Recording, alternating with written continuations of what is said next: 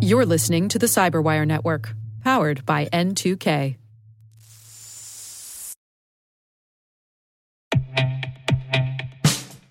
And now, a message from Cyberbit. Mastering cybersecurity is like mastering a sport. You build muscle memory through rigorous practice, then you train as a team to foster cohesion while operating under pressure. Like athletes, cybersecurity professionals thrive on hands-on simulation. But traditional courses, certifications, and open-source labs won't build you a winning team. You need Cyberbit. Cyberbit offers a hyper-realistic simulation environment for your SOC, IR, and C-suite to refine your skills, all using the market-leading SIMs, EDRs, firewalls, and WAFs they use every day.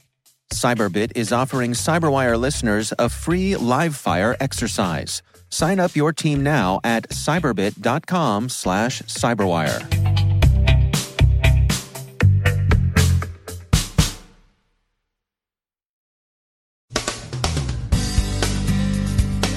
Facebook's settlement with the U.S. Federal Trade Commission is out. The U.S. Justice Department opens an antitrust inquiry into big tech. Another salvo in the crypto wars is fired in New York. The NSA gets a new directorate. More on the doxing of Russia's FSB. And please, patch for Bluekey.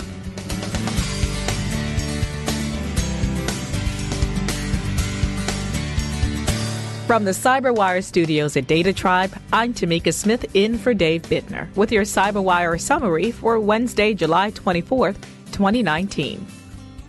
Lancaster University in the UK suffered a large breach of student data following a phishing attack, the BBC reports.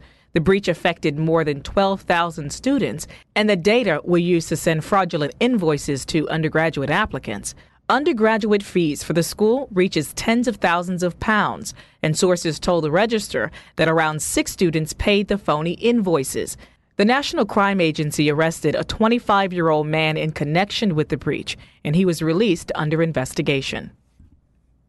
Ars Technica reported that a security researcher posted a slide deck on GitHub documenting how to perform heap spraying against a weak RDP service. This was one of the larger obstacles in the path to achieving remote code execution from Bluekeep, so the knowledge will likely widen the pool of people who have working exploits for the bug. Kazakhstan seems to be working out the kinks in their HTTPS traffic interception efforts, according to ZDNet. The government last week began requiring local ISPs to force their customers to install root certificates, which allowed government agencies to launch man-in-the-middle attacks against encrypted data within the country. Researchers at Censored Planet say that so far, only one Kazakh ISP was actually intercepting HTTPS traffic, and the interception activity turns off and on, seemingly at random.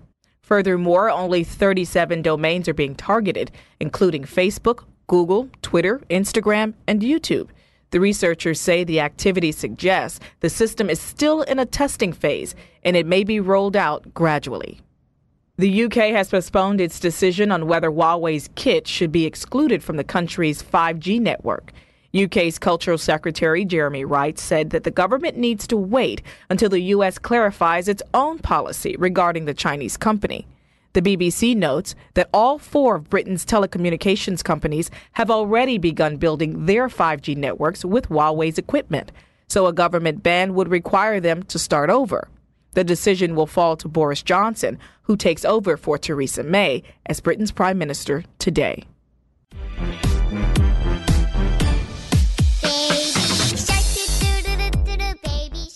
This is an example of content that children love to watch on YouTube.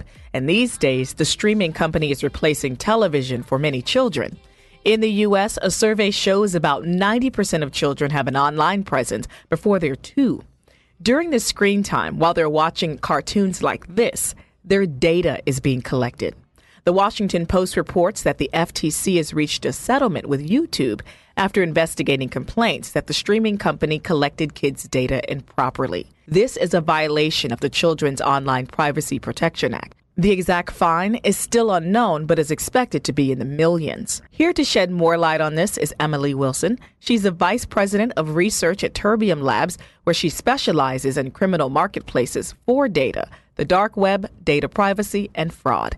Thanks for joining the program, Emily. Thanks for having me. So let's start with the opinion piece in Wired magazine that talks about this very issue of data privacy.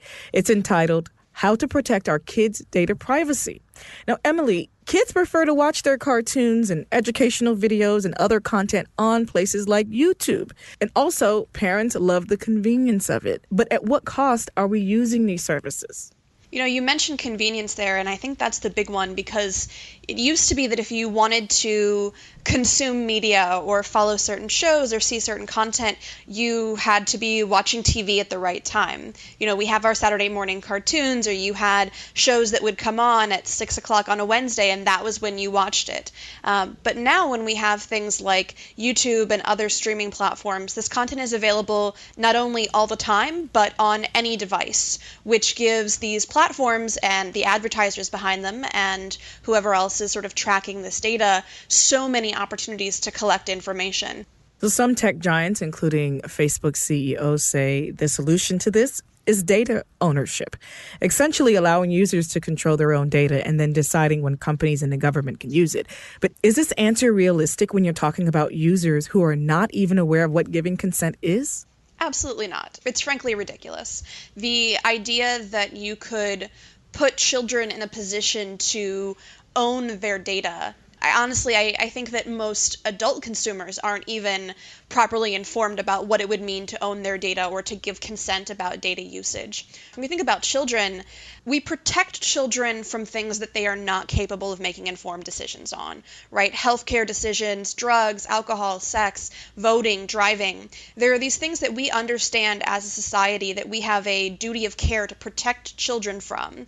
Why have we decided that data and privacy and information should be any different than that? Why do we think that children would have the ability to provide informed consent on those topics if we understand that, we shouldn't put them behind the wheel of a car yet? I think it's absolutely absurd. This information also shows up in criminal marketplaces. I know over the last few years, certainly in the work that I do on the dark web, I've seen an increase in the amount of child data being sold explicitly as child data. Infant records, medical records from pediatricians' offices, children's socials being marketed to be used for the child tax credit when people are committing tax fraud, to say nothing of all of the records that belong to children that have shown up in breaches and we don't know they're children. Things like healthcare breaches or social media breaches. Cyber criminals aren't going through these breaches and saying, oh, well, I'm going to leak these records or I'm going to sell these records, but only for the adults. No, the children are getting caught in the mix as well. As we start shaping this conversation, what do you think that lawmakers and tech giants need to be considering? That's a loaded question. First, because when I think about what the tech giants should be considering, I have such low expectations of them putting safety and security ahead of profits that I expect that most of this action will need to come from lawmakers. And to that point, I think that we should be considering things like data collection, data privacy, advertisements.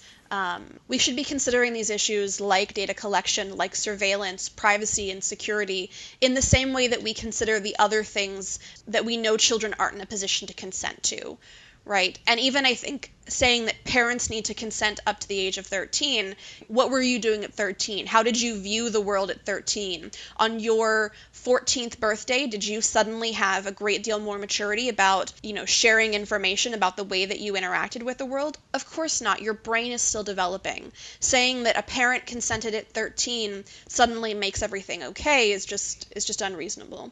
So I think that we need to be having a broader conversation about what it means to be collecting data for all of us, and then also what do we allow sites to collect about children? What do we allow sites to use for children, right? Even if there are basic requirements for children to create profiles, are sites then allowed to use that activity against them? Well, thank you very much, Emily, for joining the program today. Thank you for having me. That's Emily Wilson. She's the Vice President of Research at Terbium Labs, where she specializes in criminal marketplaces for data, the dark web, data privacy, and fraud. The FTC this morning formally announced the details of its settlement with Facebook. In addition to paying a $5 billion fine, the company will be required to set up a board-level privacy committee. Facebook will also need to conduct privacy reviews of all new services or products the company rolls out, according to The Verge. These reviews will be submitted to CEO Mark Zuckerberg and a third-party assessor on a quarterly basis. On Wednesday, the Securities and Exchange Commission said that Facebook agreed to pay a $100 million fine for allegedly misleading investors about the improper use of user data, according to Reuters. U.S. Attorney General William Barr gave the keynote address at Fordham University's International Conference on Cybersecurity Monday. In it, he argued in favor of providing law enforcement with ways to access encrypted data. Barr said the Fourth Amendment strikes a balance between what he calls the individual's right to privacy and the public's right of access. He added, making our virtual world more secure should not come at the expense of making us more vulnerable in the real world. Barr cited a specific case in which a Mexican cartel used WhatsApp to coordinate the murders of hundreds of Mexican police officers.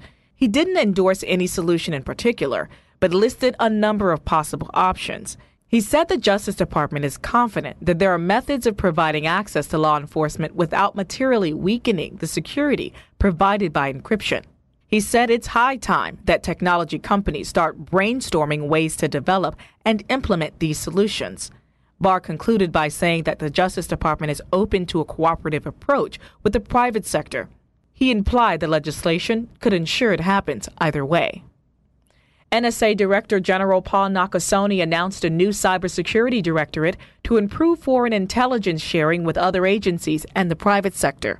An NSA spokesperson told Cyberscoop that the directorate will update and maintain a section of NSA's website to share research and warn of new vulnerabilities. The directorate is set to begin operations on October 1st and will be headed by Ann Neuberger. According to the Wall Street Journal, Neuberger recently led NSA and Cyber Command's Election Security Task Force, and she holds a position on NSA's board of directors. And finally, consider election security. Perfect election security is probably impossible, and a serious approach to it would be prohibitively expensive. So, CSO is asking, how much security is enough? Their answer is, enough to convince the loser they lost. That's commendably sensible, but some losers will always be convinced they were jobbed.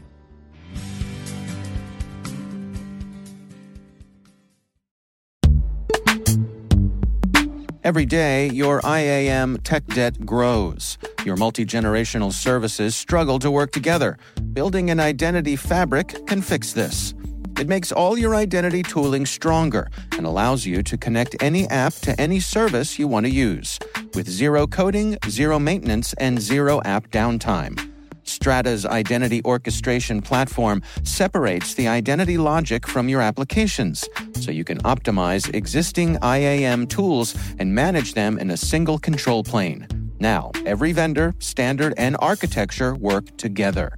In short, building your identity fabric means you can secure your non-standard apps, keep your complex access policies, retire outdated IDPs, and modernize in record time.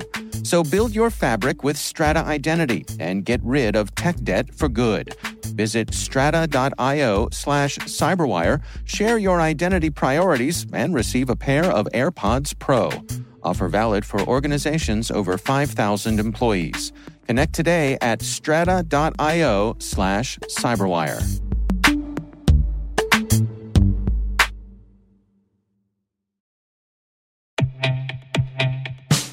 And now, a word from our sponsor, 6sense. 6sense provides award-winning cloud-based automated endpoint and vulnerability management solutions to streamline IT and security operations. With its advanced platform, businesses gain complete visibility and control over their infrastructure, reducing IT and security risks and optimizing operational efficiency. With 6sense, you'll get real-time alerts, risk-based vulnerability prioritization and remediations, and an intuitive automation and orchestration engine so you can focus on your core business goals, confident in the knowledge that your enterprise is secure, compliant, and running smoothly. To learn why enterprises choose 6sense, visit 6sense.com.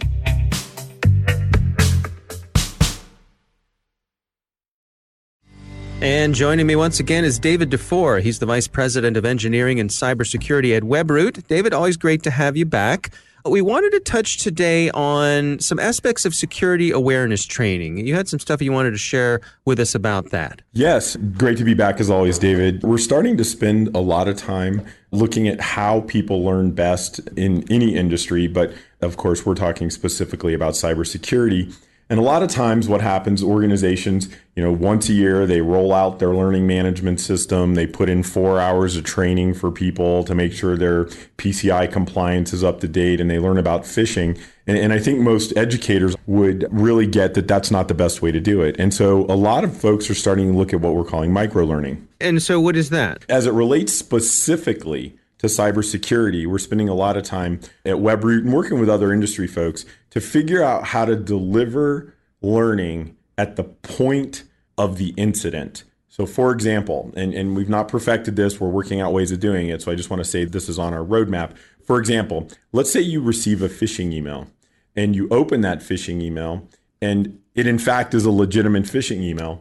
We might want to be able to detect that you've opened that and in that moment launch a 2 or 3 minute training program on phishing, what phishing is, what you should be looking for to determine if something is a phishing attack or not. And you want to do it in that moment. So instead of removing someone from an environment to then teach them and then put them back in an environment, you try to deliver that training quickly in their day-to-day world so it's more top of mind for them.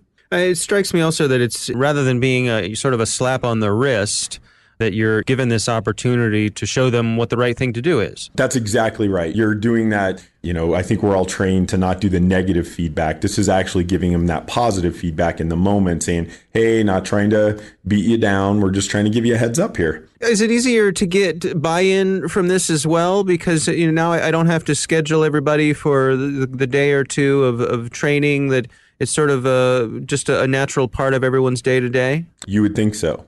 I'm not trying to harp on anybody or talk about how some processes work, but a lot of time in large organizations, it's just easier to send out the annual, go take this training. We want to tick some boxes so we're compliant. We're going to make sure those boxes are ticked, and we're going to put this on the shelf for a year. I don't want to say there's a ton of buy-in. People are excited to hear about it, but there is some overhead from the management implementation side of it. It is more effective, but it's not just a compliance, we're ticking boxes. It's really trying to get that training so you're actually trying to provide security. I can also imagine for the user that you have to get some buy-in there, because if I'm in the midst of just trying to get my work done, making my way through my morning mountain of emails, I might not be in the mood to stop and take a couple minutes for this training to interrupt that process that I'm already in. That is another great point. You have to understand who the user is, because if it's a call center person and they're logged into the phone dialer and they're receiving calls, they're not going to be able to stop and take that training at the moment. So you've got to figure out when can you deliver it that's most applicable. And if you're a salesperson, you might want to, queue that up. So you do have to look at your folks that you're trying to provide that training to and the best time to deliver it without interrupting their workload. I don't think there's any question that different people learn in different ways. So it seems to me that if you can meet people where they are in terms of their learning style, that's good for everybody.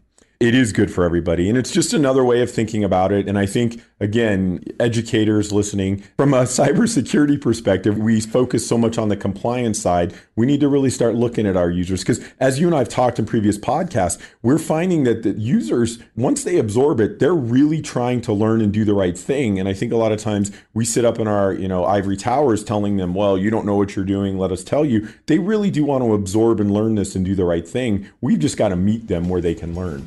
All right. Well, David DeFore, thanks for joining us. Thanks for having me, David. Always a pleasure.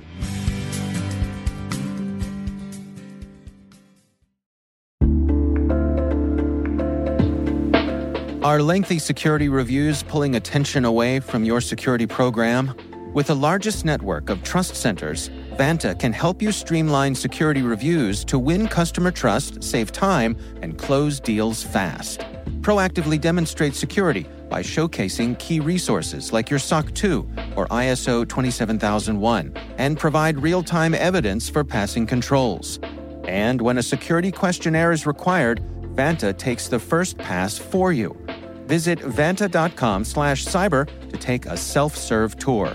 That's vanta.com/cyber.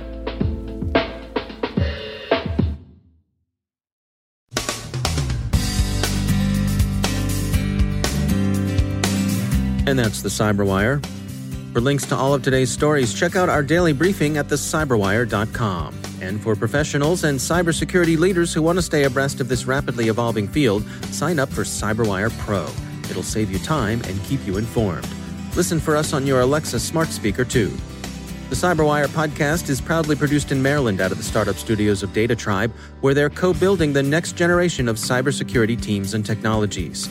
Our amazing Cyberwire team is Elliot Peltzman, Puru Prakash, Stefan Vaziri, Kelsey Bond, Tim Nodar, Joe Kerrigan, Carol Terrio, Ben Yellen, Nick Valecki, Gina Johnson, Bennett Moe, Chris Russell, John Petrick, Jennifer Iben, Rick Howard, Peter Kilpie, and I'm Dave Bittner.